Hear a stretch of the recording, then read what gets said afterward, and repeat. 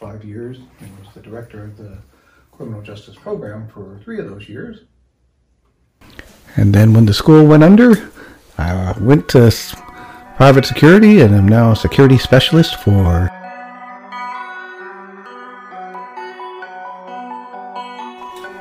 Alright everybody, you might wonder why I'm looking like I'm going to pull you over and give you a speeding ticket.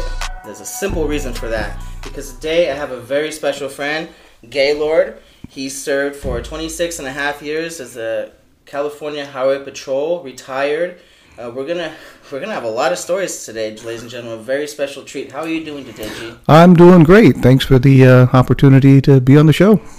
It's all my pleasure. Everyone is definitely going to be interested to hear what you have to say. But I would like to apologize. I'm going to go ahead and take these off. It's very hot in here, and I'm not going to give anyone a ticket. So I won't either. I appreciate that. How was the drive over here? Well, today was one of them rainy days, and so fortunately the traffic wasn't heavy, so got here safe and sound. That's very good to hear. People always drive nuts in the rain, especially. Yeah, well, that's one of those occupational things when I was in the Highway Patrol, that people tended to drive the same as though it were dry, and then when they come to braking, they're slip sliding away, and unfortunately, especially in the first rains, there are lots of crashes, and back in the day when you're working, you don't even patrol to write tickets. You patrol... or you park and wait for the crashes to happen, then respond to the crashes so you can do your investigations and clear the roadways. Okay, so you would say there is a higher percentage of traffic accidents during the rain? Yeah, unfortunately, especially in the first rains, especially if it's like during the summers when there's no rain at all, and there's a lot of oil that ends up laying out on the roadways and stuff like that. Well, ultimately what happens is that when the first rains come, it brings up the oil to the surface of the roadway, and so it makes the oil in the water. When people come driving along and then have to hit their brakes, now they're on a little more slicker surface, and sadly, they crash. No, that makes complete sense, and that's something you would have to deal with driving the wet roads. I want to start before we get too far into the occupation. Sure. Your name, Gaylord, is very unique. You are the very first person I've ever actually met. Usually when people think of that name, they think of Meet the Fockers, right? Yes, that's...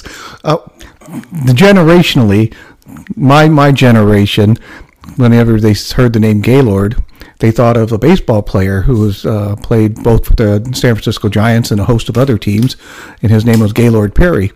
And so in my time growing up, it was, oh, are you Gaylord Perry? Do you pitch for the Giants or do you pitch for whoever? So, yeah, and then current generation, I have to mention the Fockers before they get the name Gaylord. Yeah, I could imagine a lot of kids these days aren't too privy to... Back in the day, yeah. But to be honest with you, my name is actually a derivative of my Chinese name. Okay, please explain. And you'll love this one. My father, he had all of our names in Chinese, made my brothers and sister direct translations of their Chinese name into English names. And in Chinese tradition, your first half of your name is the same, and it demarks your generation. So my cousins, my same generation, all have the same first half of their name in their Chinese name. So my oldest brother is Gayland. Then my sister Gayling, then my brother Gayman, and then me, Gaylord. Now, my Chinese name is actually Gay Ming, and so they didn't think Gay Ming would be a great name for a boy, so what they did was my middle name is Ming, so I'm Gaylord Ming G. So there you got it. All of us have our Chinese names with the exception of me, as that happy family. Lord of them, so. And of course my parents' names, Thomas and Gladys. Really?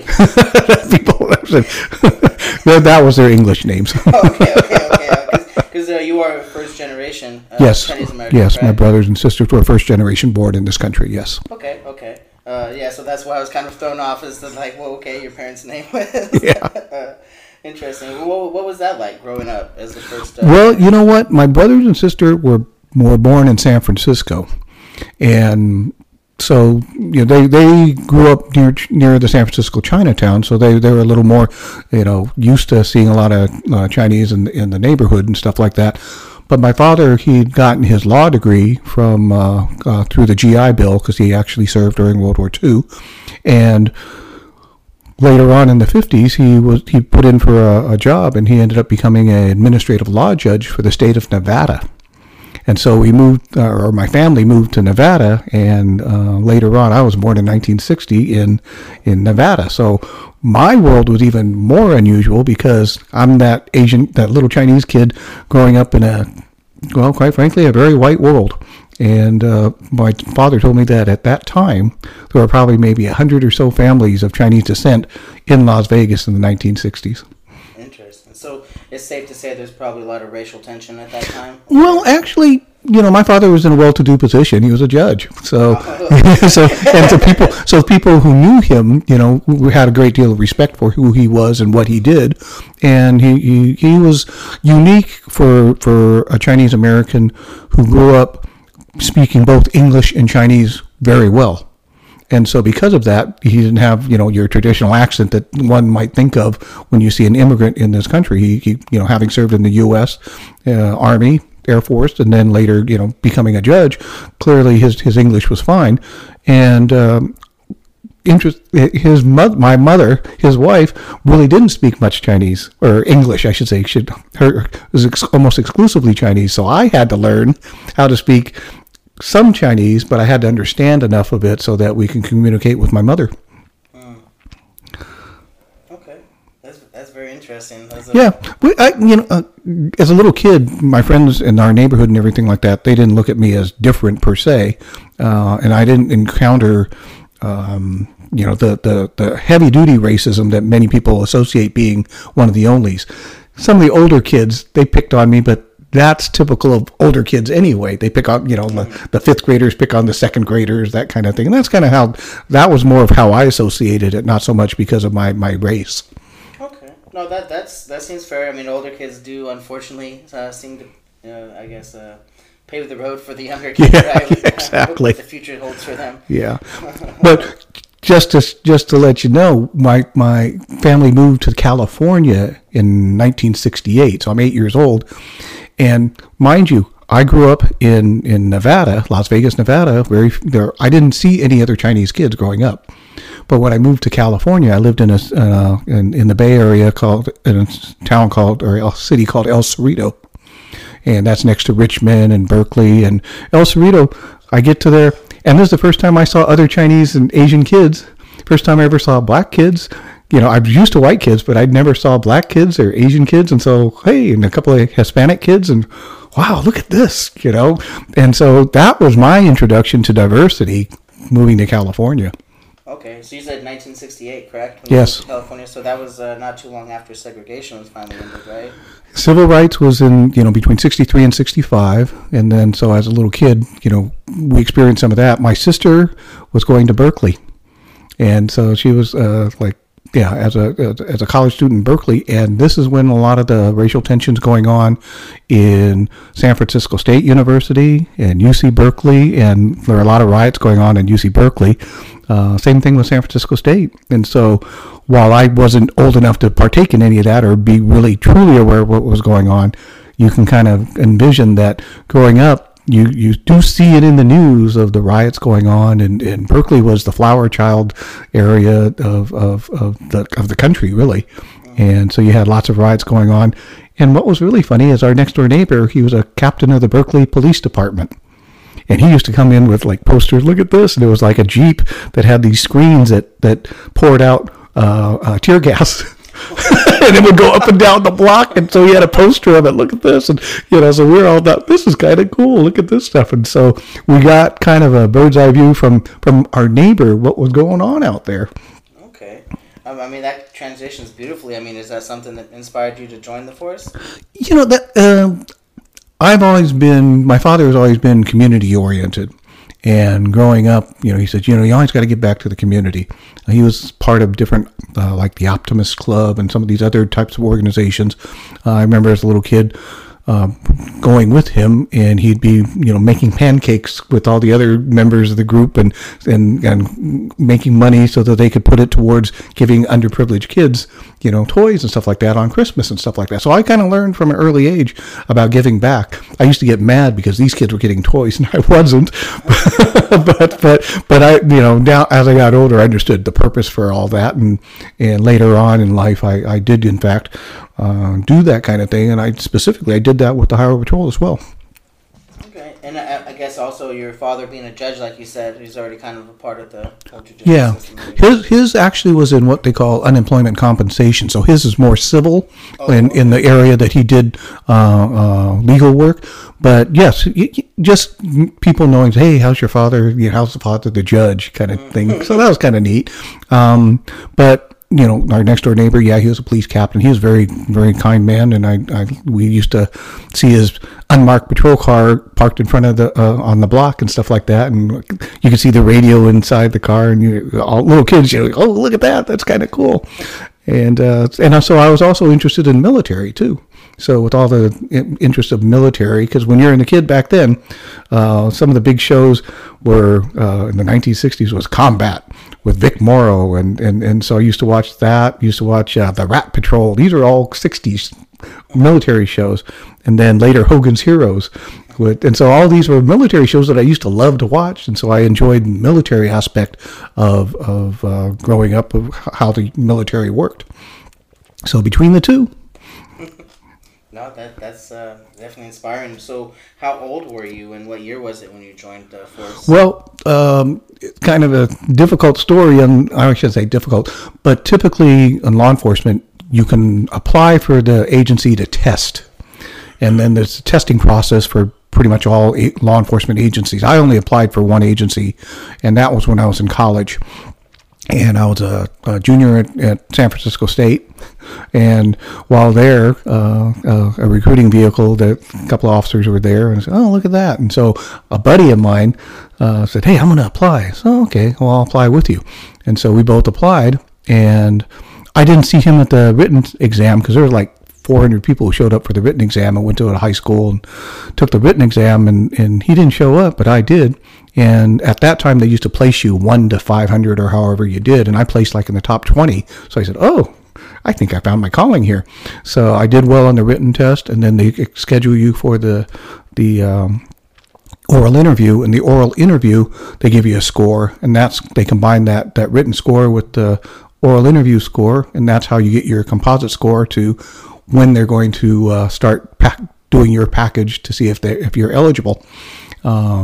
And so that was in November 1982 that I took the test, the first part of the test, and through that year of 83, I went through the various testing processes, physical exam, physical abilities test, and they do a background check on you, and they do back then, they didn't do a psychological.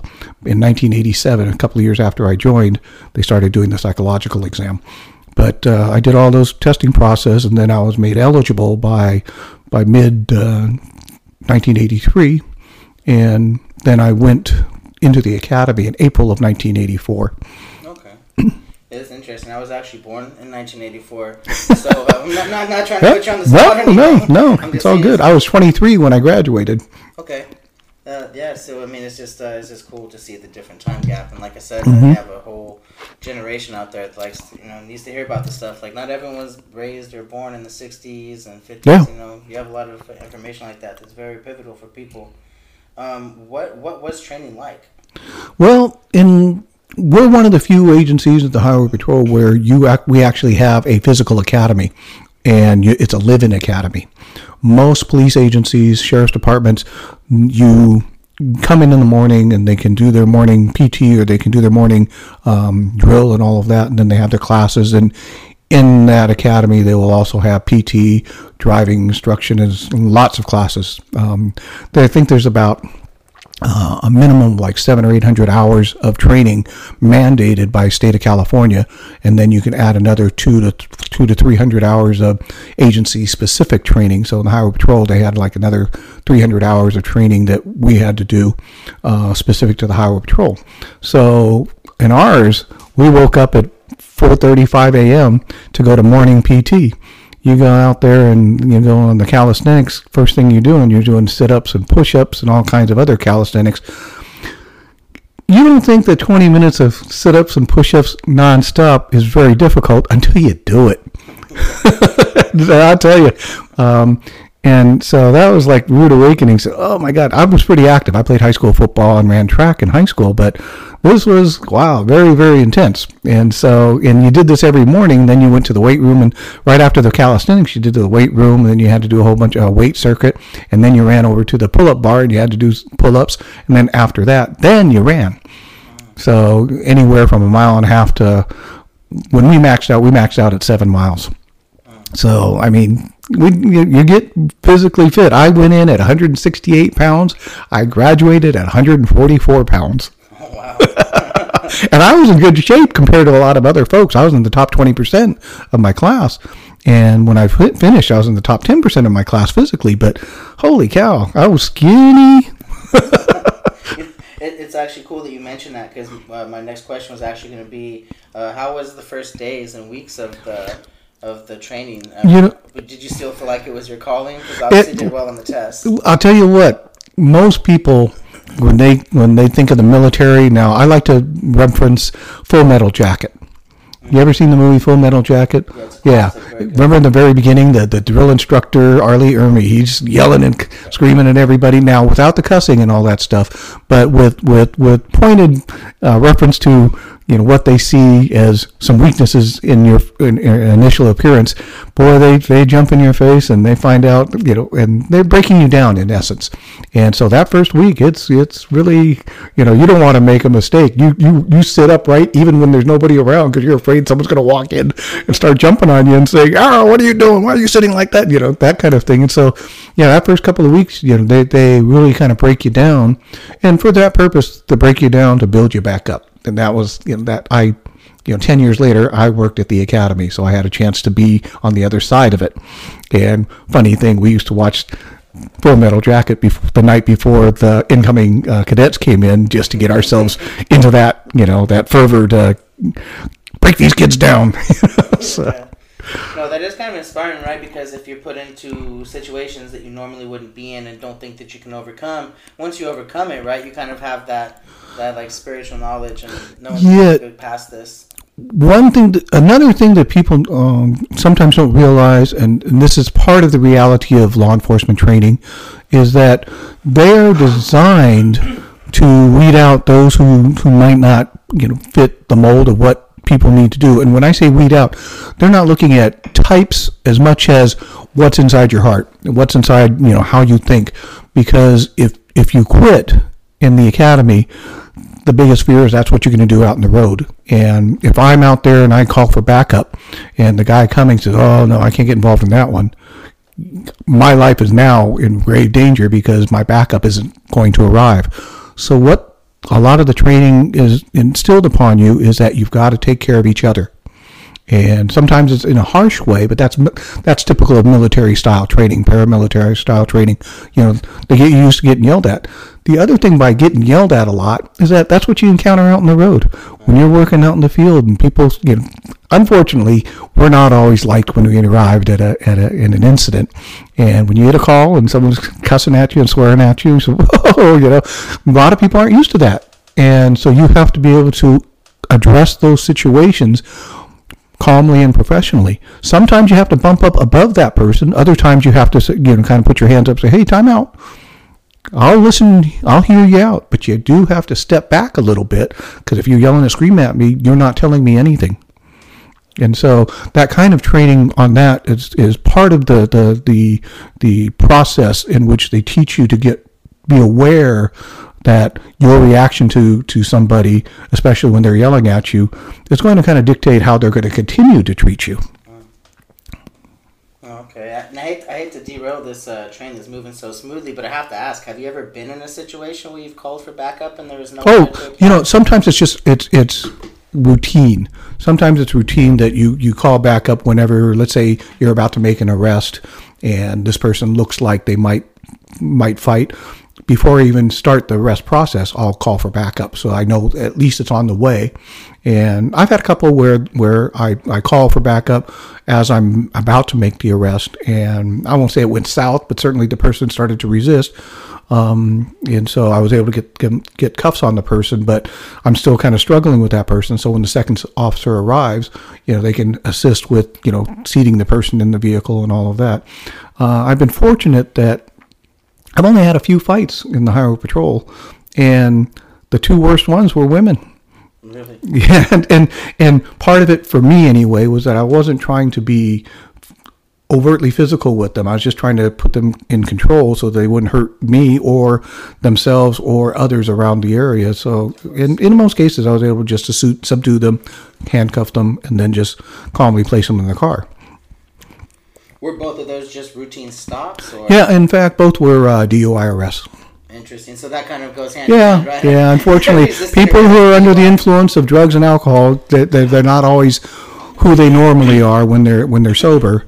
And so, you put that in consideration. Law enforcement is not fun when you think about how people are in general in our society.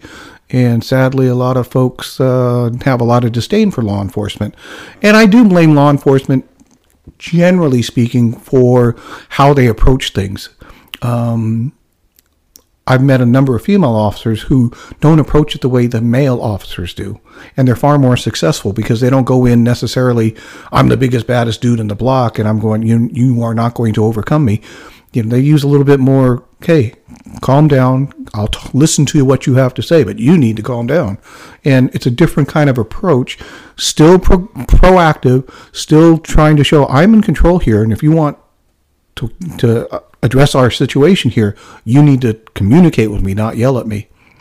And then we do have implements of self-defense on us, from a baton to chemical, like mace or pepper spray. And today's day, we have tasers and all these other things. And yes, we do have a gun, but in 26 and a half years, I never had to draw my gun to defend myself. So I'm grateful for that. But at the same time, I have had to draw it because our procedures call that you draw your weapon and be at the ready position kind of thing. But I never had to draw it because I had to save myself. Fortunately, through good tactics and through using your partner officers, you can kind of avoid a lot of that just by being in a good tactical situation, preventing that person from being able to do something because you're already prepared for them to try to do something. When they see that you're ready, they're less likely to try something. No, that makes sense. I do know that I assume there would be protocol for you guys to have the weapon drawn if maybe the windows are tinted too dark, you can't see who's inside, or perhaps you were chasing them, right? Yeah, and we have what's called misdemeanor stops, felony stops, and each one dictates a certain procedure. Without going into detail on the procedures, yes, your weapon may be at the ready. If you're doing some felony stops, your weapons may actually be pointed, depending on circumstances. In other cases, you may have to do a quick draw because the person you come up on has a weapon already at the ready.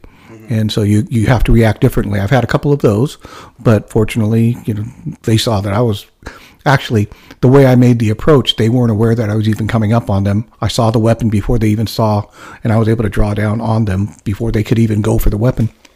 Okay, yeah, that's good. I'm happy that you're here to tell these stories because I've seen too many videos, and I'm sure the people at home have as well, where the officers have no chance. They just walk up to the car and get shot, or I should have queued some of these up, but I didn't know we'd get into these conversations. But there's the one where the gentleman, the officer, rather, I wouldn't call the other guy a gentleman. He gets out of the truck and he has like a 223, like AR or something like that. The police officer has a handgun, man, and it's not beautiful. So I'm glad that that didn't happen to you, and it's sad that it did happen to that gentleman. What was the first days of duty, and like how was that like? Okay. Your first days, the first week of your action on the force? Just so you know, the academy, when I went through, was 20 weeks. Now it's 26 weeks, so it's another month and a half. And part of what their training is, they actually teach some Spanish because California being next bordering to Mexico, we have a lot of Spanish speakers. And so that's been incorporated in the academy training, as well as some other training items. So the officers coming out of academies now, I thought I was pretty well prepared, but these guys are even more prepared. So I give them props because they had to go through another month and a half of training that I didn't have to go through, and they're pretty well trained. Now, having said that, before I go into some of the other issues that you're talking about, one of the things that people need to realize is that the academy is a weeding out process.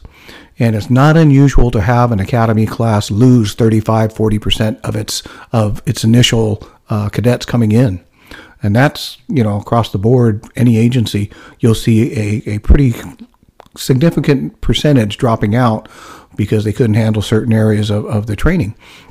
And sometimes the training agency will say, your driving isn't good enough, your shooting isn't good enough, you didn't meet minimum qualifications, so we can't let you continue on, and then they'll let you go. It doesn't mean that you're done. It means you can go back, go get some training outside of to develop your driving, develop your shooting. Yeah, some people aren't very good at report writing. And if you're not a good writer, or at least a good basic writer, you're going to have a hard time in law enforcement. They never show that in the TV shows, but you write forever on some of these reports. And big investigations, there are hundreds of pages for those big murder investigations and that kind of thing. So people don't realize that, but that's a lot of what we do also.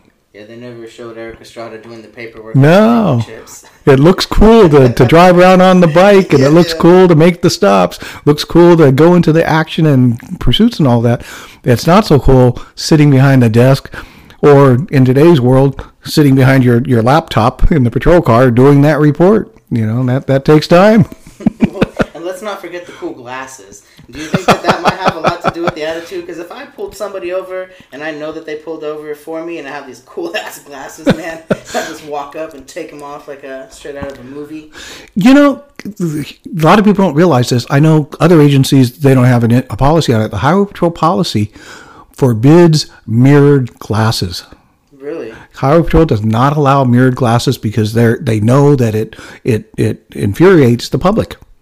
They'll allow regular sunglasses, darkened sunglasses. They will not allow mirrored glasses. You're looking at yourself, talking to the officer. That's on you, right? But I mean, honesty goes a long way when I make a traffic stop.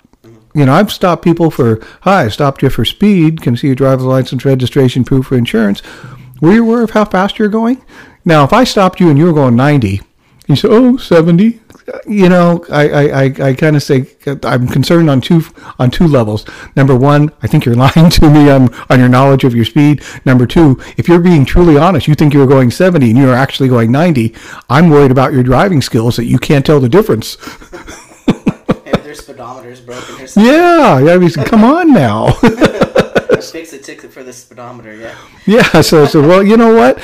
You can take your car in to get the speedometer checked and get it recalibrated, and you can bring that to court to say if it's good or not, because we have our vehicles calibration checked every couple of months. So we know ours is pretty accurate, and we're required to bring proof of our calibration of our vehicle. What we typically did when we went to court on speed things is we had the one before and the one after, so that we'd have two proofs of that the vehicle is still in good calibration and our speed estimate was accurate. Okay, that's good to kind of weed out any mistakes of Yep, this type of things. Exactly. Okay. That's interesting. Did you work for the same department the whole duration of your career? Yes, I did. Nope, I stayed 26 years. Stayed in the same Highway Patrol 26 and a half years. I also, what's the beauty of the Highway Patrol is that we have 120 offices across the state of California. And like I worked in a few of them along the way. So if I got tired of working, my first assignment was San Francisco. So I really got to go back home, so to speak, that's where my family was at the time. So I spent a couple of years in San Francisco, and then later I worked for our division office, which is kind of regional headquarters for the 9 Bay Area counties, and they were located in Vallejo, and so I worked there for a few years, and then later I worked at our academy and worked there for a couple of years, and then went to our field office in Solano County, Fairfield. And then I kind of bounced back and forth between Solano County because I also worked at the scale facilities where the truck stops are for the commercial rigs, and I also worked at headquarters. And so I had a lot of different assignments, and mine is relatively a small comparison to some officers who have worked a host of different offices during their careers because they could. And there are some officers I've known who they worked and stayed at that same office the entire time. That's a long time. Yeah, but see, the beauty of the Highway Patrol is that if I wanted to get out of a field office because I wanted to get something different, I could put in a transfer, and then whatever my seniority enabled me to get to, I could go to those commands. So I know some guys who their goal was to go to God's country. They wanted to work way up north. They like to hunt. They like to fish, and so they bided their time when they got that assignment. They lived and stayed there, and in some of those counties, they're one of the highest paid people in there just because of that county and the type of population and the type of work that's available out there. So they lived a very good, happy, comfortable life, and were able to take care of the public. Very good, and of course, we all appreciate everyone's service for that. I was looking up because I was trying to remember the years exactly. Pardon me, of the Zodiac killer, because you mentioned that you worked in like the Vallejo area and stuff. The Zodiac stuff happened in the 60s, early 70s. Yeah, in 1968. It says he murdered 5 victims in the San Francisco Bay Area between December 1968 and October 1969. Let me tell you a little story about that one. Interestingly enough, over at what they call Crystal Springs, over in, I think it's Crystal Springs, in the Vallejo area. It's kind of on the outskirts of Vallejo, towards Benicia. Something did go down where one of our CHP officers was patrolling and saw something happen, and so as he was driving out there, he saw a vehicle, trying to get away, and so he didn't know why, but he started to chase the vehicle, and he was just far enough back that this vehicle made a turn, and then there was a fork in the road, and it was left or right, and he wasn't sure which direction it went, so he turned right. Turned out to be the wrong direction, and so he lost track of that vehicle. Later on, they learned that was one of the first Zodiac killings. Really? And so we often wondered, what if he had turned left? Yeah, wow. So that's one of right? So that's one of our officers way back when, who happened to be in that area patrolling when something went down, and unfortunately, just the wrong turn. It could have made a difference. Yeah, 50-50, right? Yep. Yeah, that's wild.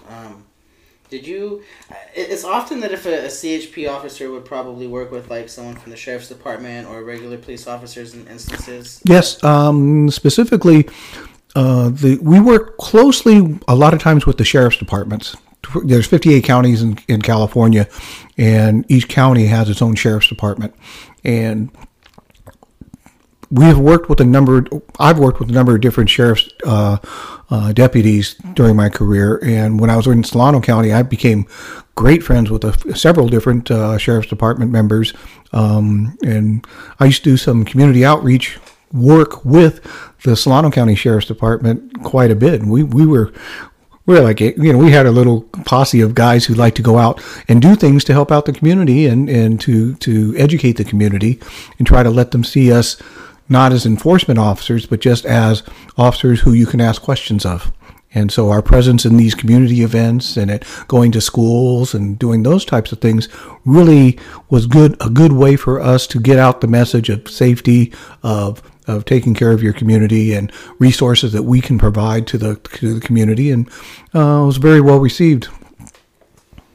Okay, yeah, I remember seeing a couple times on that show Cops that used to be on. I think it's not on the air anymore. But anyways, actually, it's coming back. Interesting. Yeah. Stay tuned. Yeah. So we had some of the police officers in some of the more rough areas. They would hand out like not police, but baseball cards. Yeah. And things like that to the I'll children. have some. Yeah, really. So with that being said, I seen the way that these kids light up because it seems like there's not a lot of future for them, right?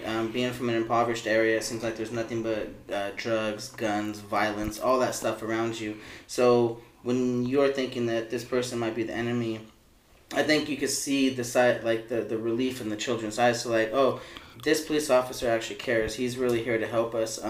Unfortunately, like we spoke about earlier, another police officer that he might encounter may not have that same attitude. Right. But it does enlighten people that not everyone is like that. With that being said, is there a child or any moment that you did one of your events where you're like, man, I feel like I reached them. I feel like I might have made a difference in their life for the positive? You know, I have a few of those. Please tell me. And I'm it's kind of interesting that you bring that out, because I've had an opportunity to work with different in different communities, and while I was assigned in San Francisco, about 3 years into my assignment in San Francisco, they were put out for a position, in-house position for a public affairs officer. Now they call them public information officers, but as the public affairs officer, you come inside and you're now an admin officer. You work administration within the command of the office. And so my job was to go out and do the visit the schools and do safety presentations, go out to businesses and community groups and do safety presentations. I arranged for the CHP to show up on county fairs and other kinds of community organization groups and church events and things like that. And so I got to go out to high schools and elementary, junior high school, middle schools, and did a lot of neat stuff doing that. One time, I can remember, it was back in like 1987, and I did a presentation at Washington High School in San Francisco, like 1,000 students sitting up and down and so I got to present to them, showed the the old red asphalt movies that they showed. And we showed that and all of that, but it was kind of a safety and so I remember that because it was such a large group of students. Okay, well, segue. I promote it down to, it's 2002, so that was 1987, right? 2002, I'm working, I'm a sergeant now working in San Mateo County, and I stopped by to assist because there was a county fair in San Mateo, and we were helping our division office, who is also setting up a booth. So I went there and I helped out for a few hours there, and a couple of guys with their wives and newborn children were coming up, and they say, "Hey, how you doing?" I says, "Good." And they were both, turns out, says, did you ever do a presentation at Washington High School in San Francisco back in the 80s? And I said, "Yeah, I did." He says, "Yeah, because you were the first Asian officer we'd ever saw, number one. And number two, you really inspired us." "Yeah?" I says, "Yeah, we're both San Francisco Police Department now." I said, "Whoa, can you imagine that? What, 15 years later, these guys are now officers for a police department, and they were inspired because I was the first Asian officer they'd ever seen." That's impressive, and I assume that they're Asian as well. Yeah, they happen to be Asian as well. So that was like, wow, I made a difference. I ran an Explorer program when I was in Solano County. We had I had 30 kids off and on coming into our program, and a number of them became officers not necessarily for the Highway Patrol, although some did. One of them, he went to the Air Force first, and then when he got out, he applied for different agencies, and he got one for Las Vegas Metro Police Department and one with the Highway Patrol. He was waiting for the Highway Patrol and Las Vegas Metro. Las Vegas Metro called him first. And he called me and says, "I want to go to the Highway Patrol, but it's been a few months and I'm waiting. And he says, "Dude, I want you to just do what you think best. If you've got an offer, don't turn it down if it's there." And so he did. He took Las Vegas Metro. When he graduated, just before his graduation, he called me up and said, "Hey, can you come to my graduation? I want you to pin my badge on." Wow. So, and I got to wear my uniform in Las Vegas without my gun because we couldn't transfer out with the weapon. But I went there at his academy graduation. I was able to pin his badge on him, and what an honor So that's that kind of neat stuff that you think, wow, I made a difference in some lives. He's now a sergeant for Las Vegas Metro Police Department. So it's kind of neat to see that you had an impact. And he said that you were the best I've ever had. I always could count on you, and you were always giving me good advice along the way. And that meant a lot to me that he thought so highly of me. So. Understandable, man. I mean, you had a huge impact. I mean, that's not just something small. That's a pretty big impact. You changed people's lives. Yeah, so that's very cool. And, what I also did was I told my explorers, said, I don't necessarily require that you become a cop. What I really want is that you are good citizens, good people. And I've had some where they didn't become officers, but they earned their college degrees, first in their family to earn a college degree, and call me up. They gave me the things that that you can put over your shoulders and stuff like that had their sorority or fraternity, and that they graduated the college, and they gave me one of those as kind of a memory to memorialize that they graduated, and I helped them, gave them guidance to get there. So I had a few of those, and so that's good stuff. That's the stuff that you get all kind of charged up about, because I don't care if you become a cop. I just want you to be good people. And earning your college degree, getting doing well in your work. God, what more can you ask for from people? Yeah, no, that's impeccable, man. And if I'm not mistaken, is it the sash like you're talking about? Yeah. Sash? And they gave you one. Yeah. Oh, that's all. You still have it? Yes, I have them. Yeah. That's very important to me. And then later, I did the same thing when I was teaching. I had the opportunity to teach a criminal justice program for a private college, and I ran the program for 3 years. And when I was running the program as director, I implemented a program where we created a police fraternity for our school. And so all of our students became members of a fraternity. And so here you are in a little private college where, we don't have no football team. We don't have any baseball team. But you know what? We have a fraternity for our criminal justice program. And they're very proud of that. They love the fact that they are part of a fraternity. And when it came graduation time, we got them their sashes, and they wore that across the stage when they were getting their diplomas. This is all such interesting stuff, man. Yeah.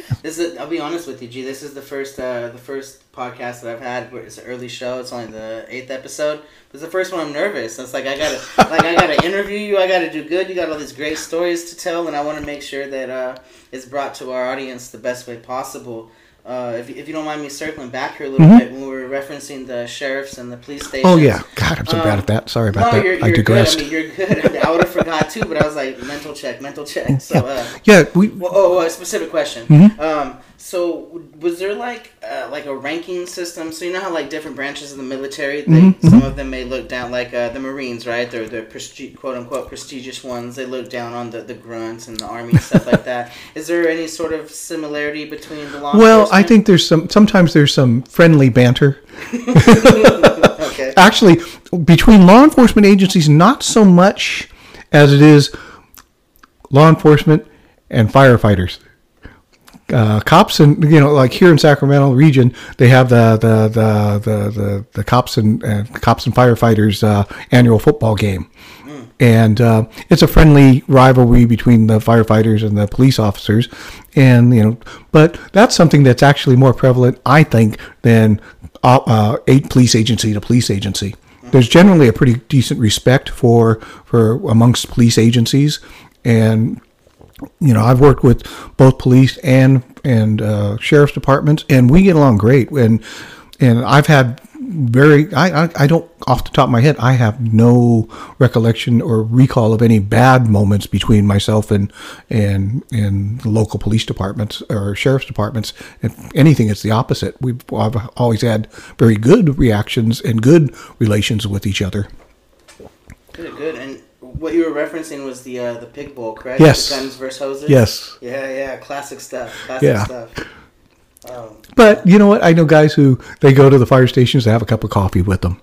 So, and during the Rodney King riots, I was going to ask that. we were stationed with fire stations, And our job was, because the initial Rodney King riots, when they went out, they were getting pelted. At some cases, they were actually getting shot at. And so I was teaching at the academy at the time. And so we created, the Highway Patrol sent like 2,000 officers into the SoCal area. And we broke them up into squads of about 10, 12 officers, and amongst various vehicles. And we would go to the fire station, and wherever they rolled, we rolled with them and created a perimeter to protect them as they were fighting the fires. Okay, so you're boots on the ground during the riot, but to provide protection. I'm sorry, you're boots on the ground during the Rodney King riots, but to secure the transportation of the fire department. Yes, that was among the assignments we had, and that was, for us, that was one of our primary ones. Okay, no, that's interesting. Again, so much interesting stuff. And I apologize because when I first brought back up the sheriff and police officers, you had something to say, and I interrupted with a specific not question. at all. Do you recall what that thought was? I became great friends with some of the sheriff's department deputies, and I mean, to this day, I'm still in contact with several of them. And a lot of them moved out of state, but that's just, the choices after retirement. But you develop really strong bonds with a lot of different, law enforcement officers. I have some friends who are Department of Corrections. I have friends who are, Police Department, San Francisco Police Department, so you become good friends with a number of them, and some you become really, really close. Now, in my particular case, probably the closest ones are some of my graveyard partners. And one of them is the godfather of my two kids. And, he and I were graveyard partners. And, I mean, here's a guy who, when you first look at him, he looks like what you don't want a cop to be. And I say that with a smile on my face, because he was out of shape. He had a tummy. He didn't look really pretty in his uniform. And he wasn't the most, you could see what he had for lunch on his tie sometimes and that kind of thing. So he wasn't. But he was the nicest man, and he could de-escalate a situation in 10 seconds flat. I mean, he was a great officer. He didn't look pretty, so to speak. He didn't look like Eric Estrada or anything like that. But you know what? He was such an effective officer, and he was such a great guy. And he and I became, the best of friends. And like I said, he was the godfather of my children. That's how close of a bond that he and I had. No, I mean, overnight, same car together. I mean, I can imagine you're either going to hate each other or love each other. and most of the time you'd think that guys would pair up because they like each other and they know they can get along. I know of one pair when I worked in San Mateo County where it was a senior officer and a relatively junior officer. And they didn't really care for each other, but they both wanted to work night shift. And so when they worked, they were very, take care of that. Yeah, okay. And then, and there was very 1-word, 2-word answers between themselves. They got the job done. I was a supervisor, I was happy to have them there because they took care of business and all that. But I used to watch them. They barely talked to each other. They didn't, and I asked a couple of the other officers and they said, yeah, they don't really like each other, but they want the same shift. And, and the junior guy benefits from the senior guy because the senior guy wants certain days off and the junior guy is happy to get those days off with them. And so, but it was so funny just to watch them interact because it was very, very, distant. Very bittersweet, if you will. Yeah, it was just wow. But they were good. They did their jobs, and so that's just personalities differ, and they both benefited from their partnering. So they took care of business. Okay, and I'm gonna go out of order here a little bit because we have touched on a couple of these things already. You mentioned the weapons, obviously that are had now in the police force, and what you had back then. Also, you were around during the Rodney King riots. So, if you can, tell us a little bit about the progression of the weapons that was used by CHP, that's a good question, actually. And a double-parter, what was done after the Rodney King? Because I know that they're trying to do a little more non-lethal approach, because at that time they didn't have tasers, am I correct? That's correct. Actually, tasers didn't start going out to officers until the late 2009-10, that period, and I retired at the end of 2010. But good question. When I joined the Highway Patrol, they gave me a 6-shooter. I had a Smith & Wesson Model 67. It was a 4-inch barrel, 6-round pistol. Cylinder. And so, they call it a wheel gun. And so you had 6 shots, and they gave you 2 speed loaders, which, the bullets are preset in the loader so that you could do a quick reload. They gave you 2 speed loaders, so you had a total of 18 bullets with you when you went out on patrol. Now, back in the day, that was probably sufficient. When I first got on the road, and then especially when I worked graveyards I had a academy classmate. We both graduated together.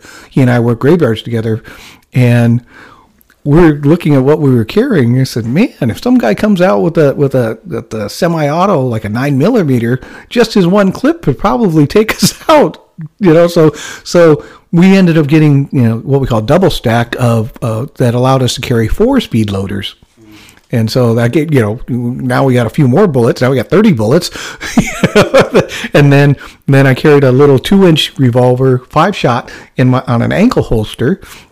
And that was when you're new in the job, you're afraid, or I wouldn't necessarily say afraid, but you want to take all precautions. And so I'm carrying a stack load of 4 speed loaders. I got a backup weapon in my ankle holster, so I'm carrying extra stuff.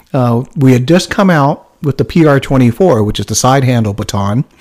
And so the PR-24 was considered newfangled because it used to be that you had a straight wood stick. Now this one's made of aircraft aluminum, so it shouldn't break as easily. It'll bend, but it won't break. And we had peppers. Well, at the time we had mace, which is a chemical, as opposed to current day they use pepper spray. So those were our primary items of that we carried going out on patrol. So you had a 6-shot handgun, you had some speed loaders, you had mace at that time, and then we had a baton, our PR-24. Yes, you have handcuffs, and you carry your radio as well. And we used to joke because the radios were kind of iffy at times. They called them repeaters because what it did was it bounced off the radio that in your car. And so it repeated what was being said as opposed to being independent radio. It's a nomenclature, I guess. So, that was what you carried. And in the early 1990, 91, we transitioned to the first semi-automatic the Highway Patrol carried, and we went with a 40 caliber. The revolvers were 38 caliber. Then we went in 1990 to the Smith & Wesson 40 caliber tactical. Now we were carrying a magazine that had 11 rounds, and then you had one round in the chamber, so you had 12 rounds immediately, as opposed to the original of 6 rounds. So right away you doubled what you had in initial encounter, and then I carried four magazines, so I had four mags of 11 to go with it. So now I'm a little better gunned, and yeah. Officers that makes a big difference. You how you feel.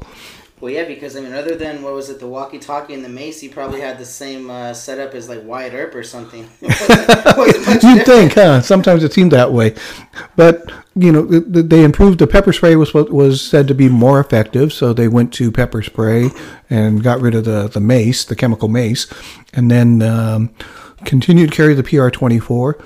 And it wasn't until 2009, 2010 that we started transitioning and started getting tasers. And by that time, I was getting ready to call it a career. But as a supervisor, as a sergeant, I was assigned a taser so that I could. They trusted us as sergeants to be able to deploy those with judiciously.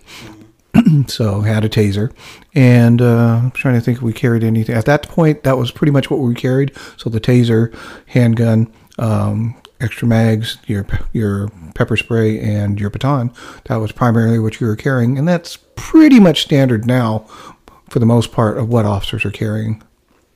Okay. Have you seen the video? I believe the gentleman he has gas in his backpack, but the officer doesn't know it, and he's chasing him, and he tases him, and he catches on fire. Oh, okay. Not sure what that was, so I probably shouldn't comment too much on that one. But depending on the type of assignment you have some officers who who they might be part of an on-call SWAT team. So they may have additional items that they carry. And so that might be what that might have been. But I don't have enough info on that one to even tell you why he had it, unless, of course, he was, like I said, part of a special response team. Yeah, well, I think it was just a regular taser or whatever. It's just the guy had gas in his backpack. So the bad guy? Correct. Okay. Correct. Yeah. Yeah, it is an electrical charge, and it does spark. So, yeah, it could potentially cause that. Yeah, here, I'll pull it up here for you. Oh, so my bad. I misunderstood. I thought you said the officer might have had something on him that sparked. So my apologies. No. So let me pull this up. So he's chasing him. Oh wow. So he's on a motorcycle. Okay, and so he's running. They fired a taser, and I guess it sparked. Wow. Wow, crazy. Yeah. Imagine being the officer, right? Because you were like, oh shit, what just happened? Yeah. Why is this guy on fire? All I did was tase him. Yeah. You probably go, holy crap. Now that's a big flame. So I don't know if it's just pepper spray. He had some kind of liquid or something. No, I understand the tasing part. Sorry. I'm saying that whatever he hit, that guy must have had some kind of liquid with him, because because if it goes up like that, that's a big explosion. That's not just gas. That's a big explosion. I'm thinking it's some kind of liquid, flammable liquid that got hit and sparked and then created that explosion. Yeah. I mean, I have no idea. I've never tased anybody, and I'm just reading the headlines. Well, I haven't either, actually. So, yeah, I've never tased anybody. Like everything else, I've done a lot of threatening to use, because you put yourself like baton, pepper spray. A lot of times you pull it out and you put yourself in a defensive position and advise them that, guess what? I may have to use this on you. Are you sure you want to go that direction? And I kind of talk to them that way. I don't necessarily have to yell so much. I said, put it down, or else. And usually if they have a weapon, my handgun is out. I'm not even going for a taser, because reaction time, if the guy comes at me and the taser doesn't work, is very poor. So it's going to be my handgun is going to be out, as opposed to a taser or something like that. But if the person is being, I don't know, resistive, if you will, or looks like he wants to do something to you, but he's not carrying a weapon, then you have what they call force alternatives. You can use your baton, you can use your pepper spray, you can use your taser. Each one is a different escalation of force, and they train you as to which one you want to use. They want you to be comfortable to be able to use all of them, and you have a choice based on the circumstances presented to you. What are you going to do? How do you want to approach this? And in other cases, with a person carrying a knife, it sounds so good to say, just shoot them in the leg. I said, you know what? That's not how you're trained, and you can't assume that, because I've seen people who have been shot in the chest, or I should say I've seen videos of people who have been shot in the chest and are still coming at people. Mm-hmm. And back in the day when I first got on in the 80s, PCP was one of the big drugs that was an additive to marijuana and some other drugs. And PCP was originally a horse tranquilizer. And so taken in sufficient quantities, and it wasn't a whole lot, the person who took the tranquilizer, they were pretty much impervious to pain. And I remember going to the academy, they were telling us the first CHP encounter with somebody on PCP. The officer, was fighting this guy, and he kept coming at him, and finally he shot him, and he kept coming back up. He shot the guy 3 times in the chest, and he still kept getting up and attacking the officer. That's how scary PCP was. When I got off, when I went through the training, when you get out of the academy, they don't just give you a car, keys, and go out and patrol. You go through what we call FTO, or Field Training Officer program, and your FTO. In our case, we had 3 different FTOs, and they had anywhere from 10 to 15 days working with you. And over a 2 to 3 month period, these FTOs would impart their knowledge and training to you, evaluate you as you're going along to make sure you knew what you're doing. And by the 3rd FTO, you should show the ability to be able to patrol on your own without causing too much damage. And then it's just kind of you learn from your mistakes and do the job correctly and just follow procedures as you've been trained to do, and you should do fine. So one of my first encounters with PCP, I was with one of my training officers, and fortunately, he recognized what was going on. He says, "Oh, this guy's dusted," because they used to call angel dust.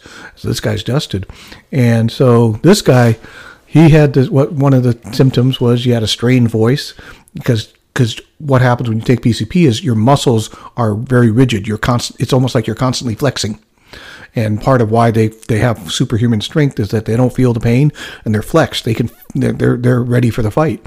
And so this guy had all those, but he said, just keep him calm. And if you keep him calm, he'll more or less do what you ask him to do. We'll put the cuffs on him quietly and without making a big production of it. And then started asking questions. And I remember his first name. I remember his full name, but I remember his first name was Raymond. I said, "Hey, Raymond, you doing okay? Can you do what I'm asking you to do?" And my FTO was kind of behind me, kind of whispering, do this, do that. And so it was a non-event as far as he didn't go crazy on us and he didn't fight or anything like that. But my next encounter was when another officer encountered a guy who was on PCP. He was a fighter, and I remember we were like 5 of us jumping on top of this guy. And he was still doing push-ups with all of us on top of him. We're like, "What are you doing? Why are you fighting me?" And he's just, "Oh my God, you're trying to hold this guy down and trying to get him cuffed." And he was just, if you were one-on-one, these guys, a guy who was on PCP could throw you around like you were a rag doll. So what we learned was body mass, lots of us just holding him down, and then try to get the cuffs on as quickly as you can, and then try to calm him down from that point so that he can't hurt other people. Crazy stuff. I can only imagine. I've heard a few stories about that. One of them was actually on another podcast where the guy was a retired police officer. And he said there'd be like 12 of them circling around a big butt naked dude and just trying to tackle him. And that was one of the things that, because PCP, what it does is that elevated your body temperature, and you had all this energy, and so it was not unusual for someone who was on PCP to remove all their clothing because they're so hot, and literally they would run down the road trying to burn off that energy, and it was crazy because that's. You'd get calls, and so you're responding, and you say, "Oh, great! Now I got to deal with a naked guy." Yeah. And trying to subdue a naked guy is kind of the worst things in the world you have to do. And I've had to do that a few times, and that's not the funnest thing to have to do. Were they on PCP or were they drunk? I've had both. Both. One PCP naked dude and one drunk naked dude. When people drink a lot, they do silly things too. And they say it's a depressant, but alcohol, like any other drug, it can affect people different ways. And I've seen some people who are just the happiest people in the world and very, very compliant with what you're asking them to do. And then you got the others who are just, they're in for the fight, and they're not going to go down regardless how many bodies are coming at them. And speaking of which, you mind if I have a beer here? Oh, knock yourself out. Awesome. You're home, so you're not going nowhere. No, I'm not driving. I'm not driving, sir. I'm not driving. No, not at all. Not at all. And it's also funny. It seems like you keep segueing into exactly what I'm going to ask you. I was going to ask you what your craziest drug story was, whether it be dealing with somebody like a naked guy on PCP, or you pull over somebody with 50 pounds of cocaine in their trunk. I'm going to tell you a story that actually. Camera's still recording. Okay, yeah. I'm going to tell you a story that actually we ended up releasing them, and it shows you how the world works and how people understand the law. One of our officers pulled over this van, and it was really funny because it was a beautiful van, and it had beautiful artwork around it. And then when you look closely at the artwork, because it was green and it had, darker colors, black and various shades of green, but it was all the paintings and everything were of women like doing pole dancing and stuff. Oh, jeez. Yeah, so kind of, wow, look at that. And so the officer had pulled the van over for speeding. And when he looked inside, you could see in the back of the van, and it had all these red Solo cups with baby marijuana plants on them, cannabis plants. Wow. And so he said, I think I got something here. And so he ended up arresting the guy and said, "I'm going to take you into our office. We're going to call in the the county narcotics team, and they came in, and they looked at the van, they looked at all the guys, and it turns out he had exactly 99 plants. And if you had 100, they could make an arrest. So he had 99. He had 99 in his van. What year was this? This was 2003 or 4. Okay. So medical marijuana was legal at this point, and he was transporting, and he was taking it to a grow location up north, and was driving across, Interstate 280, going across and going to Highway 1 to follow the rest of the way down to Oregon or wherever he was going. And it was just the funniest thing. He says, hey, the narcotics officer, he says, he's legal. I says, okay. So I thought that was kind of funny because that was just, I remember the van very vividly because it was all these, different girls pole dancing on the side of the van. So full of weed. full of baby weed plants, and so so it was just, that to me was just hilarious because this guy knew exactly what he could and couldn't do. He was following the law, and so but this was relatively new for us, law enforcement wise. Where you could transport weed in certain various numbers, and he was just legal. So he can do anything, and he was very cooperative. He was cool and everything like that. So hey, you're on your way. Sorry for the inconvenience, and we appreciate your cooperation. And he went on did it what he needed to do. We did what we did, and everything was copacetic. Next. How was the transition with medical marijuana? Because before. So from when I was a teenager, I know that it's a felony or whatever if you had more, right? If you had more than an ounce. Yeah. More than 28.5 grams or something like that. Yes. Was it always that limit, or was it less? And let's say over the period of time, marijuana slowly started dropping down in severity as far as punishments were concerned. A lot of times, departmental policies would be such that if you've got somebody with some marijuana on them, and it was a very small amount, back in the day it was a misdemeanor, you could make an arrest. At that point, they were giving, they just write you a ticket and confiscate the little baggie of weed that you had. And so marijuana, specifically cannabis, it came down from a, I should say within the state of California, it came down from a serious, felony type of a drug to now it's legal for purchase. So, that's one particular drug that became less of an issue for law enforcement, because if you stop somebody and they produced a medical card saying I'm allowed, hey, what do? You're legal. Be careful. Drive safe. Did you ever encounter someone in a traffic stop that was high on marijuana or had a lot of marijuana in the car? And if so, how did they act as opposed to maybe compared to the drunk driver? Depending, when you say you had a lot in the car, you've got some who were doing transport, and you had some who were they had a lot in the car because they let's say they scored a big score on a purchase or something like that. And you treat them differently. You treat them appropriately depending on the severity of it. If you've got somebody who's got a lot, you call in, task force officers, and their job is to follow up with the investigation and take the investigation to the next level. The involved officer stays with that investigation, but and I never grabbed any vehicle that had that much.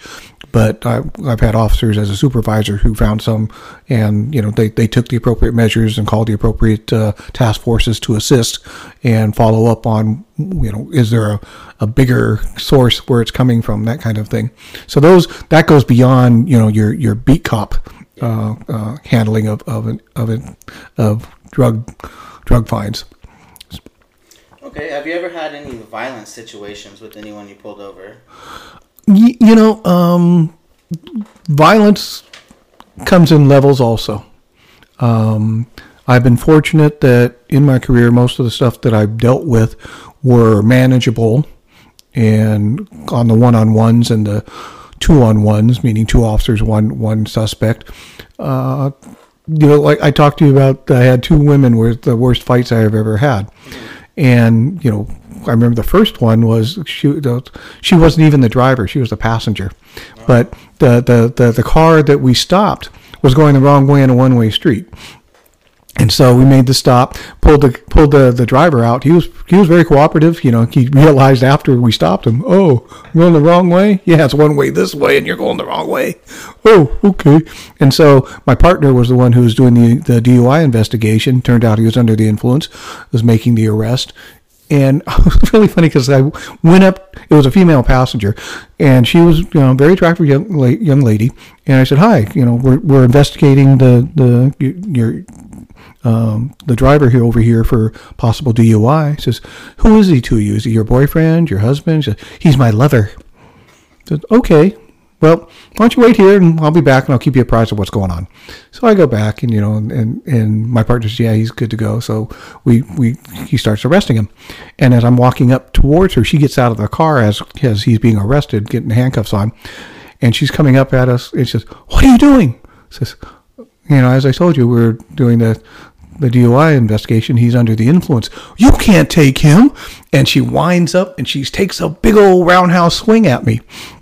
And so I go, "Whoa!" I took a half a step back, and the fist went by my face, and then she lost her balance, and I grabbed her, and I threw her up against a fence that happened to be there. There was a chain link fence. And so, you know, we struggled for a little bit, but I got keep your arm back here. I'm going to place you under arrest too. I guess you're going to be joining him. And so, you know, I hit the handcuffs on there and get there, and she's fighting, you know, struggling and all that. But I said, "Look, you're going to go with him. The more cooperative you are, the more likely when you get to the jail, they'll just let you out on your own recognizance. They're not going to even charge you with anything." And so finally, after a little while, she says, "Oh, okay." And so she stopped fighting. And so we put her in the back seat with her lover. And as they're sitting in the back seat and we're doing the paperwork, because, you know, we don't tow the car because we were able to find a legal place where we could park the car. So we tried to help people out, because towing a car, that's a $200 or $300 expenditure on a person. So impound too, right? So if we can help them out by just parking their car legally on the city streets, we'll do that. And also saves time. But in this particular case, we were able to do that. But as we're doing the other paperwork, getting them ready to take them to the county jail, I'm looking back and she's nuzzling up against her I'll say boyfriend, and she's rubbing up against her. "Oh, it's great, isn't it?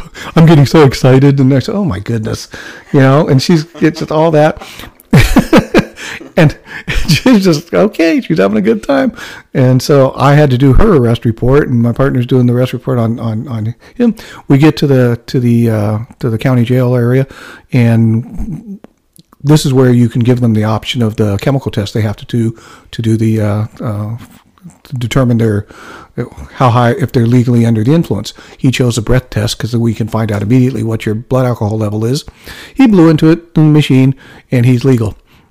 So cool. So we sit them both down, and we're in kind of a waiting area to finish up because you have to do a booking sheet and all that. And I told you she was attractive. All the other officers walking back forth, they noticed that she's just wearing a sheer top and no bra. So they're all, you know, guys being guys. And this is 1980s, so luring was more accepted back then. And, you know, it's the guy go, "Oh, look at that. Oh, okay. You want to be my friend?" You know, stuff.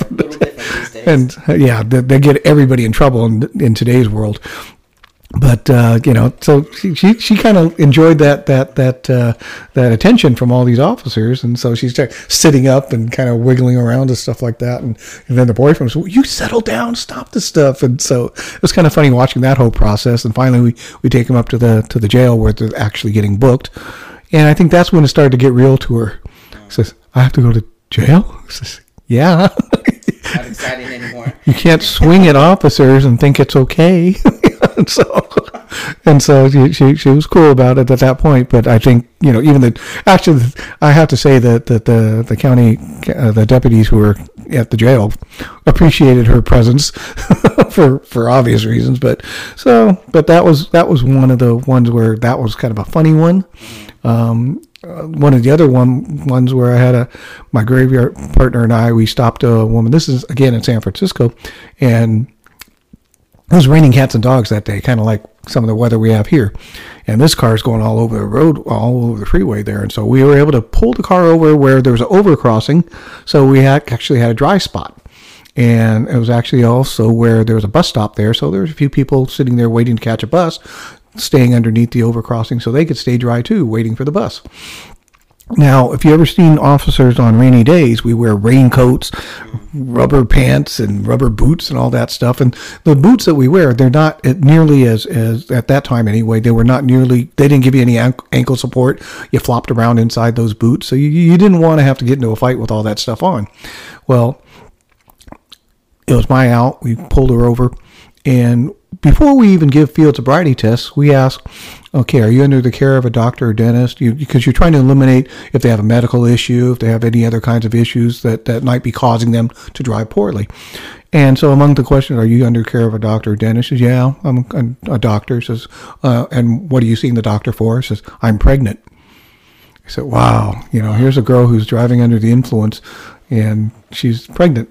So I said, wow, okay. Well, ask a few more of the other questions. I get, once I'm satisfied that there's nothing else causing poor driving, give her field sobriety tests, and she does not pass them. So I said, okay. So I look at my partner, and I do this thing where I curl my finger, and it looks like a hook, and says, yeah, we're going to hook her up, meaning we're going to go under arrest. So I get one handcuff on her because we have a technique that you handcuff, and then the other hand you put her in a control hold so that if you bend the wrist, it should cause pain compliance and they'll stop fighting. Well, I got the handcuff on one, and then she started to pull away. My partner tried to grab her arm, and I started to try to crank down on her wrist, and her fingers were touching her forearm, which meant she was very, very flexible. She go, oh my God, she's not, I mentioned, whoa, she's still fighting, and her fingers are touching forearm. And so we're literally doing this dance. We're doing this little twirl on the sidewalk of a overcrossing, and I know the people watching us are going, what's going on over there? And we're trying not to hurt her, because we're loud. And I joked about it to my partner much later. He says, man, I can just see the newspaper headlines. CHP officers beat pregnant woman. Even back in the 80s, I thought that way, So, oh, God, this is going to look bad. So we're trying so hard not to hurt her. Yeah. And so suddenly she just drops to the ground. So we fall on top of her. But when we fall on top of her, we lose grip of her hands and stuff like that. And so he's trying to grab the other arm with the cuff, because when you swing that hand with the cuff flying around, that cuff hits you. That can brain you. And so I'm still holding onto that arm, but I don't really have a control hold on her. But her head is next to my shoulder, and all of a sudden I see her turn her head, and then she bites down on my shoulder. It's like, uh-oh. Now, I had a raincoat on, I have my uniform on, I have a shoulder patch there, and a T-shirt underneath. So she really bit down hard. I didn't really feel it because I had so much, coverage on that arm, but she was biting down hard. And finally he says, well, for the first time ever, I had to hit somebody, and I hit her in the face just to get her to unlatch her teeth from my shoulder. So I popped her once, and she got the surprised look and let go of my shoulder from her teeth. And then we picked her back up, threw her over the hood of the car, and was able finally to get the second cuff on her and put her in the back of the car. Now, most CHP cars do not have what they call cages. You know how they have the screen separating back seat, front seat? Ours, that particular night, did. So we were able to put her in the car with a cage. So that was cool. That was fortunate for that night. And so we look out there. My baton's over there, my radio's over there on the ground, everything's all over the place, And so we're picking up our stuff and putting it back on our gun belts and stuff like that. And we're looking back there, and all of a sudden she starts yelling, hey, hey. And so, what? And she puts her face against the screen and says, if I be nice, will you let me go? So I said, no, we're past that. And then, after all that was said, and, we called the supervisor, the sergeant came out and says, what happened? She bit me. Yeah, that's assault. And so later on, we took off my shirt, and I had 4 teeth marks, 2 upper, 2 lower, on my shoulder. That's how hard she bit, despite having... And everything. Yeah, with all that on. She didn't break the skin, but the pressure marks were there. And so you see the red marks from the pressure marks. And, wow. So they had to take pictures of that and all that for that one. But that was like, wow, this is crazy. But that was, and I've been in a few others where it wasn't my arrest and we were helping other officers take people. That was, my worst as far as, incurring any kind of injury. And that was like, whew, I just got bit.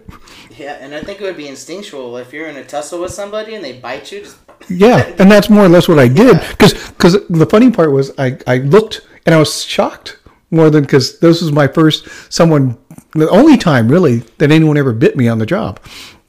And it was like, you stop, you stare, you realize what she's doing. It's not hurting because there's because of the thickness of all the clothing and the layers of clothing. But she's not letting up either. She's trying to bite as hard as she can. So that's what I said. Finally, I said, okay. So I popped her once on the side of the head and she let go. And I think she was shocked that I hit her. But I had to, you're not letting go. So I have to do something to defend myself. And when she let go, I didn't have to punch her anymore. But it's just the one hit. And then she let go. And then we picked her up and put her against the patrol car. We were able to get the second cuff on and put her in the car. But, I often wondered, said, man, she's pregnant. What kind of life is this child going to have? Yeah, that's sad. And for your safety as well. I mean, good thing you didn't break the skin because you don't know. She could have some sort of disease or... And I've had to record because we've had a couple occasions where you come up on somebody who has full-blown AIDS. And so we record that just because one time the guy had some open wounds and you got gloves on and everything, but you record it because you never know. Because I believe there's one officer in the Highway Patrol who actually died from exposure to AIDS while on duty. That was, again, back in the 80s. Yeah, now the officers have to worry about fentanyl. All kinds of stuff, yeah. We had another officer who, we have these test kits for different types of drugs, and when you put the test kit in and test the drug, you're supposed to smell the vapor. And what they thought it wasn't, and the officer actually went in convulsions. What did it end up being? I forget what it was. That's. I wish I could tell you. No worries. But that's when they started to realize that, there's stuff out there that you can't automatically assume that it's supposed to smell a certain way, and the officer did what the instructions told him, and then clearly he reacted to what it was. And to what it was, and it was something that really affected the officer. So that's why I don't know if that test is still available. But that shows you that there's stuff out there that you have to be super careful because some of that stuff is not what you think it is, and it can be a lot worse. Yeah, the white powdery stuff, the anthrax, the fentanyl, could be anything. We appreciate your time. I don't want to keep you out past your curfew or anything like that. We have like 4 questions left. Sure. Keep rolling, or yeah, I have no time limit. I can go until whatever. Awesome. My wife has said you can take as much time as you want. Oh, there we go. The real boss, And like I said, I was getting nervous because it's like the first real big interview. Everything's been recording. I did an interview with one of the coworkers as well, Jello. Mm-hmm. The audio got deleted, so I had to upload it all in the video. Oh. It's terrible. So that's why I checked it earlier, make sure that everything's still powering on all cylinders. Good. Great. So what was your most memorable? I'm talking like a teenage kid. What was your most memorable experience during your time of duty? And it could range from anything memorable just to whatever sticks out to you. A couple of things. The Loma Prieta earthquake. That was 1989. And I was working in our division office in Vallejo. And I remember at that point, I was assigned as a recruiter. And so our division office is in Vallejo, kind of the border of Vallejo, Benicia. And we were sitting, I stayed late. I tended to stay late after 5 o'clock shutdown because that's when it was quiet and I could do some other work. And so while I'm sitting there doing my work, all of a sudden, all the light posts and everything outside the building, because we had a very panoramic view of our windows looking out across the street, which was a high school, all of a sudden the poles started swaying very, very violently. I said, what's going on? And then I could see that the high school across the street from us, some of the students were in the gym, and they started coming out like a fire drill. I said, "Wow." Now I think they had some kind of sports event going on, which is why they were there. And so I go, "Whoa, what's going on here?" And lo and behold, another officer comes running in and says, "We just had an earthquake." I said, "Oh," and that part of the Bay Bridge collapsed. Oh, and then they said, and there's possible another freeway structure has collapsed also. And so because I was at our division headquarters, we had to run over and set up our command post, because that became it was built in that location because it's away from the direct earthquake lines. And so we could use that as a staging point.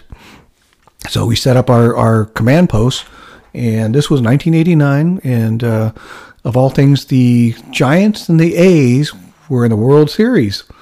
And so that would, that they actually credit that with a lot of people being at home or getting home early so they could watch the game or go to their nearby, B&B or bar and grill so that they could, watch the game from a friendly location.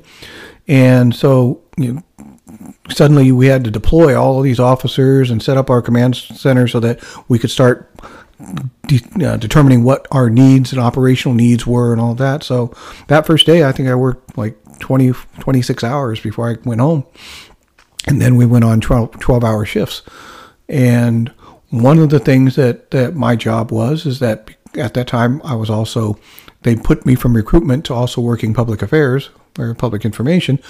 And so, a week later, the Cypress structure had collapsed. It was like this long structure of freeways, two deck freeway, and the top deck collapsed onto the bottom deck, and so a number of cars were trapped underneath, and they feared that as many as 200 or 300 people might be underneath the section of the freeway that collapsed, and so they tried to send rescue crews in to see if there was any survivors, and they did the best they could. They actually called military. The military have people who are trained to go through those kinds of cracks and crevices in buildings and structures like that and find if there are bodies there, and if there are bodies, if they're alive, and if not, what they would do. And this is how they ID'd people. They would cut off like hands or heads or whatever and use those as how to identify people. They couldn't bring the whole body down because it was crushed, but they could get pieces of the body. And so that was something that I'd not known. That's how they did that. But so that was kind of like, ooh. Yeah. But so they did that for a week, and finally, okay, we think we've scoured as much as we can. They were drilling holes on the top of the structure to go down to see if they could find bodies and all that. And they didn't. They rescued the few that were there, and then after a week, they said, "I think we've kind of run the course." So I'm working at our command post, and I'm the PIO, and we get any media calls. Guess who's getting called? Me. Well, all of a sudden, our division chief comes up to me and a couple of the other commanders. She goes, "Gee," says, "Yes, sir." Says, "They found somebody alive." After how many days was After this? about a week. Wow. And his name was Bucky Helm. I remember his name. And he was trapped in the vehicle. His legs were crushed and trapped in there, but he was able to kind of lean back, and he was a heavier set dude, so he had a little bit more, for his body to eat on, if you will. And so he survived the earthquake. And so I was the one who was detailed to release that information to the media. And literally after, we used a news source that we put it out to them. They put it out to the rest of the media. And I mean, in 5 minutes, I got calls from NBC, ABC, CBS, CNN, BBC. Everybody was calling me. And I just took one call after the other, answered their questions. And suddenly a new media frenzy at the Cypress structure to find that survivor. Sadly, he survived another week or two, but his kidneys had shut down, and they never came back, and so he succumbed to those injuries and the shutdown of his kidneys. But that was a crazy time that there was a survivor like a week later. Yeah, that's a long time with no Yes. food or water. Yes, exactly. Stuck with your legs smashed in the car. Yeah. And really brief, just to throw everyone on game on here with this. It says that there is actually a magnitude of 6.9 with the Prieta, is that how you say it? Yeah, the Loma Prieta earthquake, yes. Yeah, the Loma Prieta earthquake was a magnitude of 6.9 and a maximum modified Mercalli intensity of 9, in parentheses it says violent. The shock was responsible for 63 deaths and 3,757 injuries. Do you know what the modified Mercalli intensity is? I wish I could tell you about that. I'm not a seismologist, so I can give you a very educated view on that one. Well, here, let's fill everyone else in along with ourselves. I don't know if I'm pronouncing that correctly, but the modified Mercalli intensity scale, parentheses, MMI, or MCS, developed by Giuseppe Mercalli's intensity scale of 1902 is a seismic intensity scale used for measuring the intensity of shaking produced by an earthquake. It measures the effect of an earthquake at a given location, distinguished from the earthquake's inherent force or strength, as measured by seismic magnitude scales. It sounds like it's one of those where it's a secondary measurement. So you might get, this is the speed, or it's kind of like temperatures. You know how they have the, like it's 15 degrees outside, but with the wind chill factor, it's this. So that's probably my guess would be that it was probably something similar to that. So it was 6.9 on the Richter scale, but with this intensity enhancer that explained how the shaking would be, that it was actually closer to a 9 towards all the buildings and structures in that area. Yeah, and I think their scale might have been a little bit different. I mean, neither of us are seismologists, so we're not going to pretend to be educated on this subject. But that is interesting, because to me it kind of seemed like maybe the aftershock, right? The damage, the shaking. Well, there are a number of aftershocks. If you look at, let's say, they just had one in Syria, the earthquake, and if you look at those cities, look at how many of those buildings all collapsed. I mean, just look at the in Syria, and it was adjacent to a second country, and I'm sorry, I can't remember the country's name, but thousands of people. The numbers are like in the 20s or 30,000 people killed. And one thing you have to appreciate about the United States is that they create laws that demand that buildings be built structurally sound to be able to withstand X number of, on a Richter scale and if you look at what happened on that earthquake, I mean, yes, there's a lot of damage, but the number of people killed, 60 some odd people killed, as compared to an earthquake that happened in Syria where tens of thousands were killed. You have to thank, the powers that be that demanded that structures in this country are built to be able to withstand, especially if you're an earthquake country, to be able to withstand all of the potential damage caused by the moving earth. Yeah, no, that's fascinating. I wasn't really too privy to the earthquake that you're just talking about. And Turkey is the country. Yes, thank you. Yeah. So it's the 2023 Turkey-Syria earthquake. So it actually said that it hit, it's 7.8, by the way. Okay. 7.8. So it's bigger than significantly bigger, yeah. And it struck southern and central Turkey and northern and western Syria. So let me get to this. So the total deaths is 55,190, with 129,490 injured.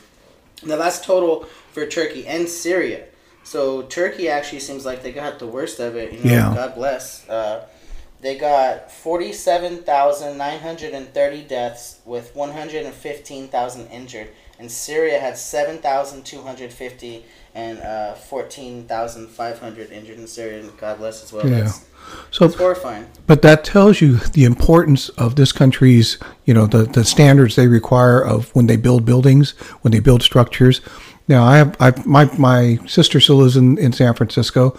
My family's home, where I grew up when we moved to San Francisco, that home is still there and was undamaged.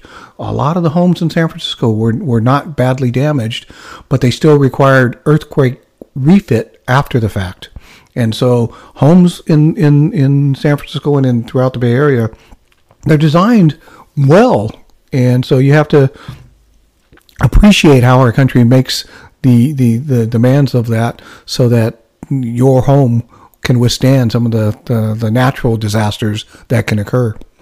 Yeah, and before I go into that a little more, pardon me, jeez, I should have got some water in here. But anyways, and sorry everyone for bearing with me, the throat clearing. But anyways, the total damage was actually 105.1 billion. Yeah. Now that's estimated, and the same other one we couldn't really pronounce, that was 9 for the oh yeah, Bay Area yes. earthquake. It was rated a 9 violent. This one is 12 extreme. Yeah. And when you're saying about things being structurally sound and all the precautions that you take, I set up mobile homes for a brief period of time in my life when I was, trying to find my pursued career, I guess. Mm-hmm. And we used to do tie downs on each corner, and they're to prevent like tornadoes and things ripping your mobile home off the ground. We don't even have those out here. I know, but we still did it. Well, you prepare for the territories that you're at. In the Bay Area, California in general, earthquakes are the biggest concern. We don't have tornadoes very often in California. Yeah, we're on so many fault lines. That's So our concern in California is earthquakes. You go to the Midwest, goodness gracious, tornadoes are an annual occurrence, and they all have names. So I always have been afraid for people who buy the mobile homes and the single wides, double wides. They're not nearly as structurally sound as a home built on a concrete slab or with the other types of requirements. And sometimes when some of those earthquakes come at those homes get wiped out too. But you prepare as best you can for circumstances. Relating it to law enforcement. We as law enforcement officers and the police agencies we work for, you prepare for the best you can. Now you think about this. Our country, when we deal with our population, we are the melting pot. They always call the U.S. a melting pot. We have people from all over the world come and immigrate to this country. Here in the Sacramento region, we are considered to be the most diverse city, diverse area in the nation. You have people from the Eastern European countries, you have from the Asian countries, you have them from the other European countries, you have the Native Americans, you have the South Americans, Central Americans. We have an incredible number of people. And when you think about that, I'm going to say you're an officer.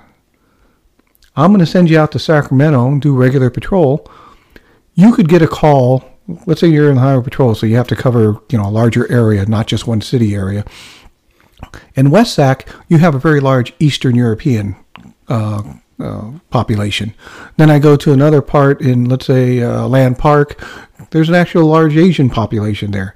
And then I go to, some other areas where it might be a larger African-American community. Another part that it's, your richer, affluent Caucasian communities.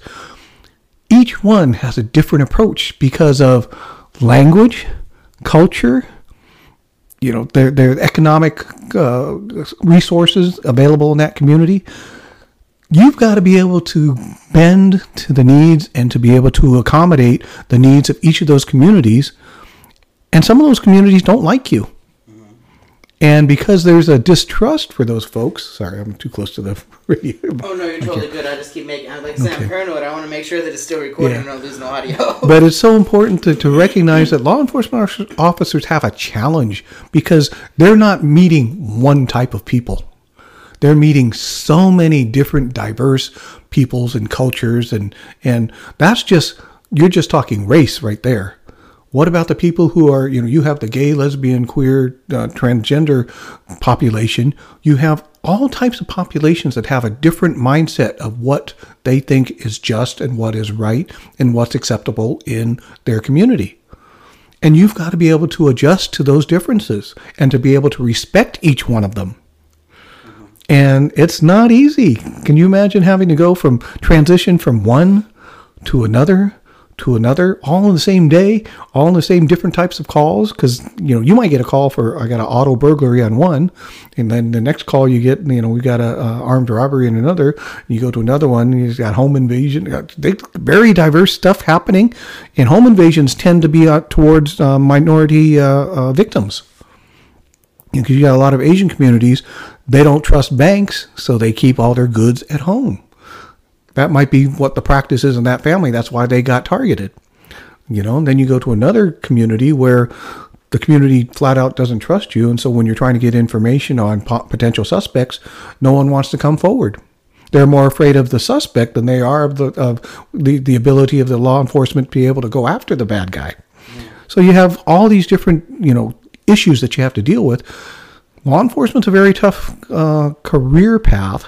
It's rewarding.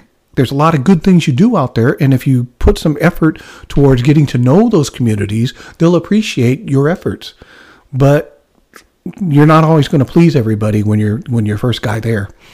Yeah, and you can't really treat everyone the same because, like you said, different culture. Mm-hmm. There's a way to. Some things might be polite to us, but rude to another culture, and vice versa, like shaking hands, things like that. Yes. And we touched on this actually with a few other episodes as well. The diversity of our area, because it's a beautiful thing. You said you were from Vegas. Yes. And there was just mostly Caucasian and maybe a couple Chinese here and there. When I grew up in a really small town, very rural, only a couple hundred people population, and there was really only 3 races, to be honest. There's Mexicans, Indians, and Caucasians. So there was just those 3. We had an African American family that moved in for a little while. I was a child. God hopes that nothing bad happened to him. I didn't get that type of vibe. I just want to make that very clear for everyone listening. But for whatever reason, they only lived there for a little bit of time. But I'm just expanding on the fact that both of us didn't really have a diverse hometown. Right. So then I moved out here, and it was beautiful. I was like, whoa, there's so much more to this world. And it enlightens you because you have friends of all different ethnicities. Right. There's things that I had that I would have never had if I would have just been in my little bubble. Right. Food, culture, music, all that stuff. And with all that being said, man. Yeah. Lost. And the beauty of who we are is our diversity, I think. Because my 3 brothers, or my 2 brothers and myself, the 3 boys, currently we're all married to, and the first 2, they were married to the same wife this whole time. They're both married Caucasian. My second wife is Caucasian. I didn't put it as a barrier or a requirement. Just happened to be that's who I married. My first wife will happen to be Chinese, but it just goes to show you that in my family the race didn't matter. Now environment made a difference. My oldest brother went to high school in Vegas, but graduated high school in Vegas. But he met his wife in Colorado when he was going to college in Denver. And then my brother, he met his wife, when he moved to San Francisco. And in a city where there's 60% Asian, he found the Caucasian woman. So, it's just, we're kind of colorblind on that one. My second wife, her first husband was Mexican. So she didn't place any kind of barriers on who she wanted to be with. She just wanted a good person, and I'd like to think I'm a good person. Yeah. And so, we get along well, and that was part of what we brought to the table. So this diversity, it creates a whole different dynamic when you put it towards law enforcement. Unfortunately, most people call us when something bad's happened. Mm-hmm. And when that happens, you're not finding these people at their best. And when they're not at their best, especially if they're angry, they're scared, whatever it happens to be, they're very emotional. And so they're demanding certain things of us that we have to do some steps before we can just take action. Mm-hmm. And so that's part of that difficulty that some people don't quite understand when we get there. Why aren't you doing something? Well, I can't just chase somebody if I don't know who I'm chasing. And take the other person's word for it. Just hop right into action. Yes. Yeah. And you want to corroborate what one person sees to another person sees. One person saw a license plate. Another person could give me a make and model of the car. Another person can give me a description of the suspect. But it's never from one source. You have to kind of bounce around to get all the information you need. Mm-hmm. And it's not you get it in 1 minute. It takes several minutes, if not more, to get all that information. That's why, when I was dealing with the media and they're saying, can you give us a synopsis of what happened? Well, my favorite lines to use, because it kept me out of trouble with the media, I would say, Our preliminary investigation suggests that this is what has occurred thus far. We're still investigating to determine if our original premise is correct. Mm-hmm. See, so I'm saying we're looking at it. Preliminarily, this is what we got, but it could change. We're still investigating. Right? By saying that, you protect your department because you're doing something. I'm giving them some information, so we're trying to do something, but we want to make sure that we get the right info before we, go whole hog, or, make sure we're not targeting the wrong people for putting out a all points bulletin or APB that you see on radios and TV shows. Yeah, got you. And last thing too, just to reach back again, just so everyone understands the diversity this man's talking about, because you might be from a small town like we were.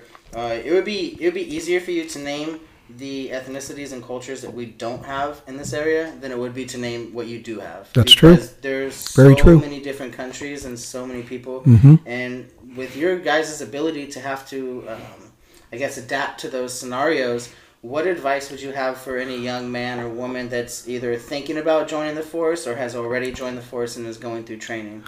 Well, I think once you've gone into an academy and you're going through the training, more power to you. Listen to your instructors, because they're going to give you the best information, and it's going to be specific to the agencies you're working for. So that's important.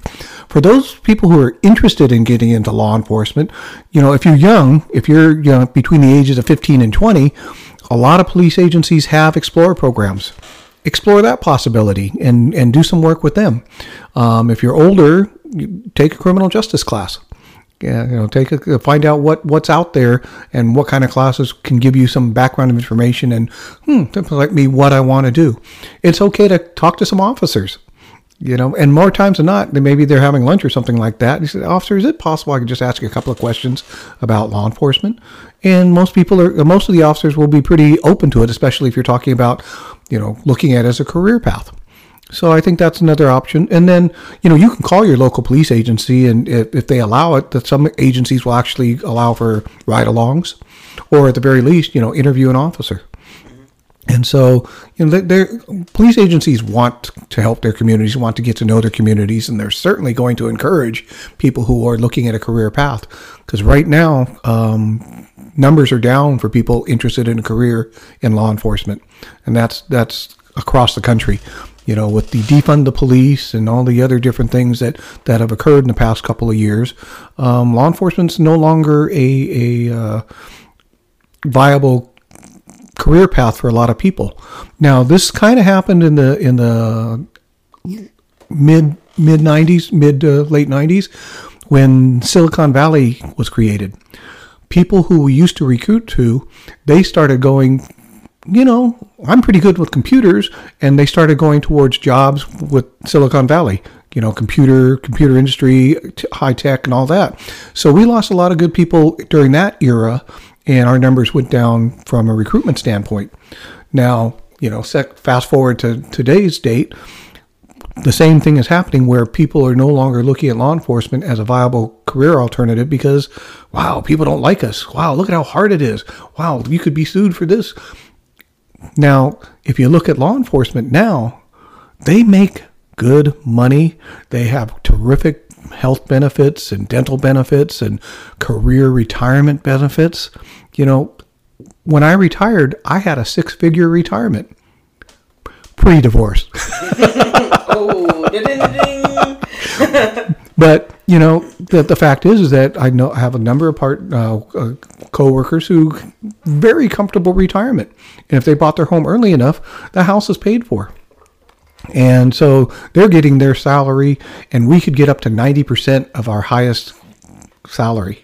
Wow. So if you were a 6-digit income and it was over a certain amount, you were getting a 6-digit retirement annually.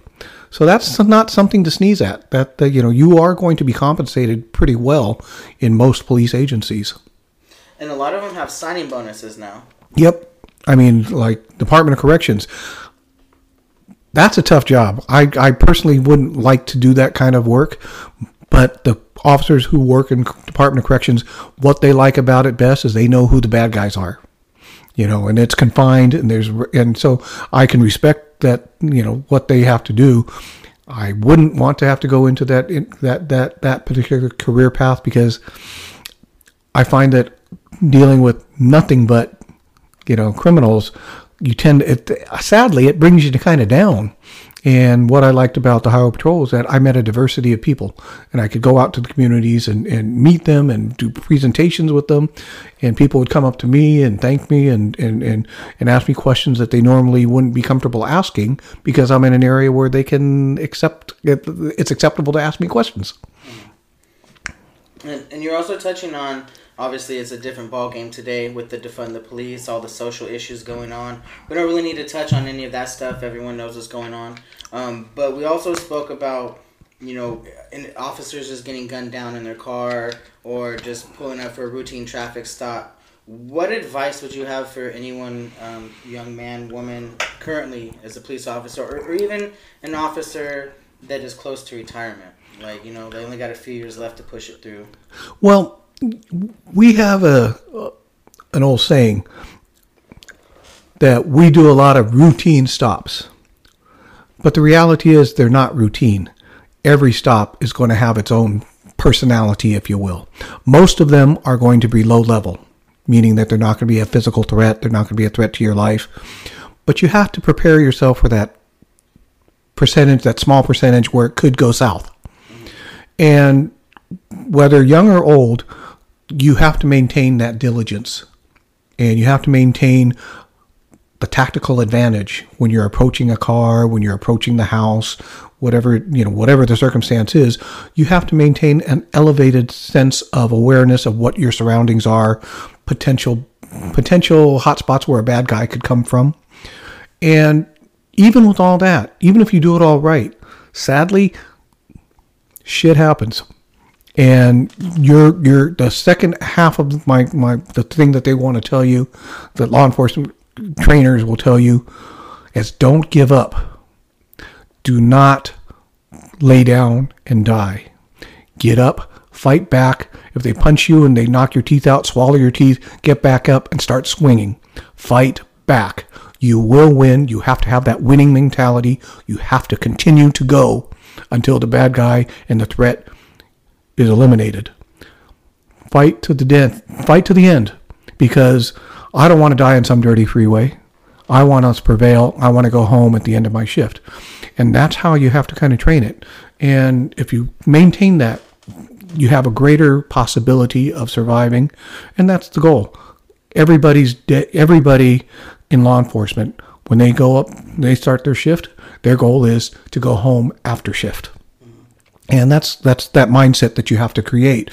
You have to maintain that diligence. Most officers already know this.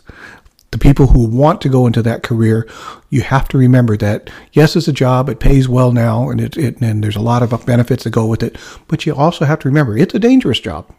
And you have to make sure that you have the proper mindset going in, that you've got to protect yourself, you have to maintain awareness, and it's a lifestyle. When I go to restaurants with my family, I always kind of set myself up tactically, so, and people say, what do you mean tactically? I want to be able to see the entrances and exits. I want to see where people could potentially come from. And I want to see where it's that situational awareness. Where could the potential bad stuff happen? Now that's something that you do because you've been doing it for your lifetime. You assume that you're in uniform and that people know you're a cop. And so you protect yourself because of that. And, I'm 12 years retired now from law enforcement, and I still exercise quite a bit of that. And I do the same thing when I go out to eat. Yeah. I'm not sitting with my back towards the entrance. Yeah. No way. Yeah. And that's some of that is street smarts. You grow up the school of hard knocks. You grow up in a or work in an area or whatever, go to school in an area where people aren't very nice. What do you got to do? You develop some street sense of how do I protect myself and prevent it from happening, or if it's going to happen, I put myself in position so I can react to it. And good for you. That's good that you picked that up, because not everybody. There are a lot of people who don't exercise. I want to call it common sense, but it's also some situational awareness, recognizing when you walk into a certain place that there could be potential dangers, and just giving yourself that little extra what if. And there's another thing that we used to train on, and it was Now, there are different names for it, but in essence, you try to prepare for what if this were to occur, what would I do? Like, let's say you go into a restaurant, you sit down and eat, you're looking at the entrance, you're looking at the cashiers, where the register is. What if suddenly a couple of people broke in and they have weapons and they're pointing it at people? What would you do? What kind of alternatives would you have? And so that's why sometimes there's a no-win, but you want to put yourself in a position where at least you take as much of the harm's way out of your way. And so think about those things, and that's how, I try to teach my kids when they were growing up. My wife, my ex-wife, she grew up with me as a law enforcement officer, and when I retired, I was still married to my first wife. She was very good about that. She understood why I did certain things because she knew it was to protect the family. My current wife, I wasn't a cop when we married, so she didn't have to live through that process, but I would still kind of mention, this is why I do what I do sometimes, so just be aware. And so she gets it, but my first wife really had to live through it. Yeah, you always want to make sure you have at least some time to react. Because it's better to have some sort of reaction time than no reaction time. Is there anything you'd like to say to any other fellow retired law officer or anything like that? One of the things that I got approached, and it was actually something I prepared for, but I got approached by a retired chief of the Highway Patrol, and he came up to me and said, "Hey, I hear you're retiring." He says, "Yes, sir." He says, "You got anything planned?" And at the time, I knew I had some ideas of what I was going to do. He says, "I need you to be a docent." What? "I want you to be a docent at the Railroad Museum because I find good people, and I know you're used to talking to the public and stuff. I want you to be a docent, volunteer docent, where you're going to teach people about the train and train history in California." And so I did that for like 3 years. And it was a lot of fun. I was a docent at the Railroad Museum and showed people, the different things about different trains, and wherever I was stationed, got to know what that stuff was so I could explain to people the significance of certain things and the history of that part of the train and things like that. And so have something ready to do when you retire. Plan ahead if you're going to retire so that you're not doing nothing, because sadly, law enforcement has a very high mortality rate for people who retire.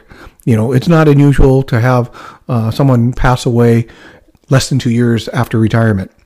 And a lot of times it's because they didn't have anything to do. They got bored. And then old memories haunted them or whatever. And so, or bad health.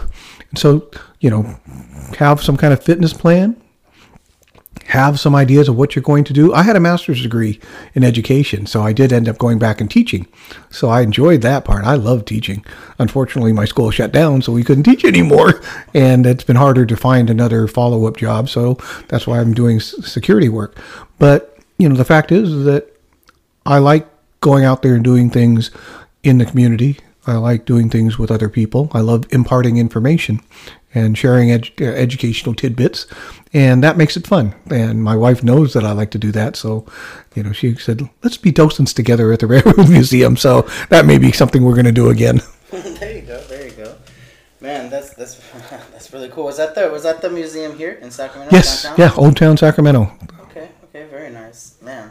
That's pretty good. And I also heard that the suicide rate is fairly high for law enforcement, right? And that's something they don't train for, and I believe that's why the training's a little bit longer now too. Is that correct? Yeah. Actually, when I was on the job, we did have the Highway Patrol specifically had a string of suicides, and I was part of a cadre of officers who were trained, and then we went out to the field and we started training about recognizing the signs of someone who might be in that depressed state. And one of the guys I worked with when I was in San Mateo County, he was in fact he was out of my senior class in my academy classes, and great guy, sharp guy. Sadly, he committed suicide, and a lot of people didn't recognize it. And he was one of the reasons why I was inspired to get involved in this training. And so we went out there as a cadre to teach this stuff on recognizing symptoms and signs of what's going on with people, and to not just, "Oh wow, I think he's having problems. Well, we better leave him alone." Quite the contrary. Talk to your friends. talk to find out, is there anything we can do for you? Are you okay? Let's get together. Let's have lunch or something. Get them so that you can make a difference in their life so that if they can talk. Because sometimes just communicating and letting people know what's going on in their life and why are they depressed can help them, and then we can help them seek help. And that was part of what we did. And the rate went down, at least in our department, after we did this training throughout the state. That's good. I'm glad that that's brought to attention, because mental health isn't something we focused on before. I'd hate to cut this interview short. It's all good, man. Pee for a very long time. Let's do it again. I'm willing to do it again, man. I enjoy doing these things if it's okay with you. Oh, you're welcome here anytime, brother. And I hope you start your own channel, because there's a lot of retired law enforcement officers that they get into the podcasting as well. I mean, I got many stories more to tell than just on this 2 hours. All right. So thank you for your time, Gaylord. I appreciate you, brother. Thank you very much. Glad to be here. Call me again, man. We can talk about non-law enforcement stuff too, because I'm one of these guys who got lots of opinions. Oh, okay. We'll get into those next time then, for sure. The opinion episode. All right. Thanks again, buddy. Later,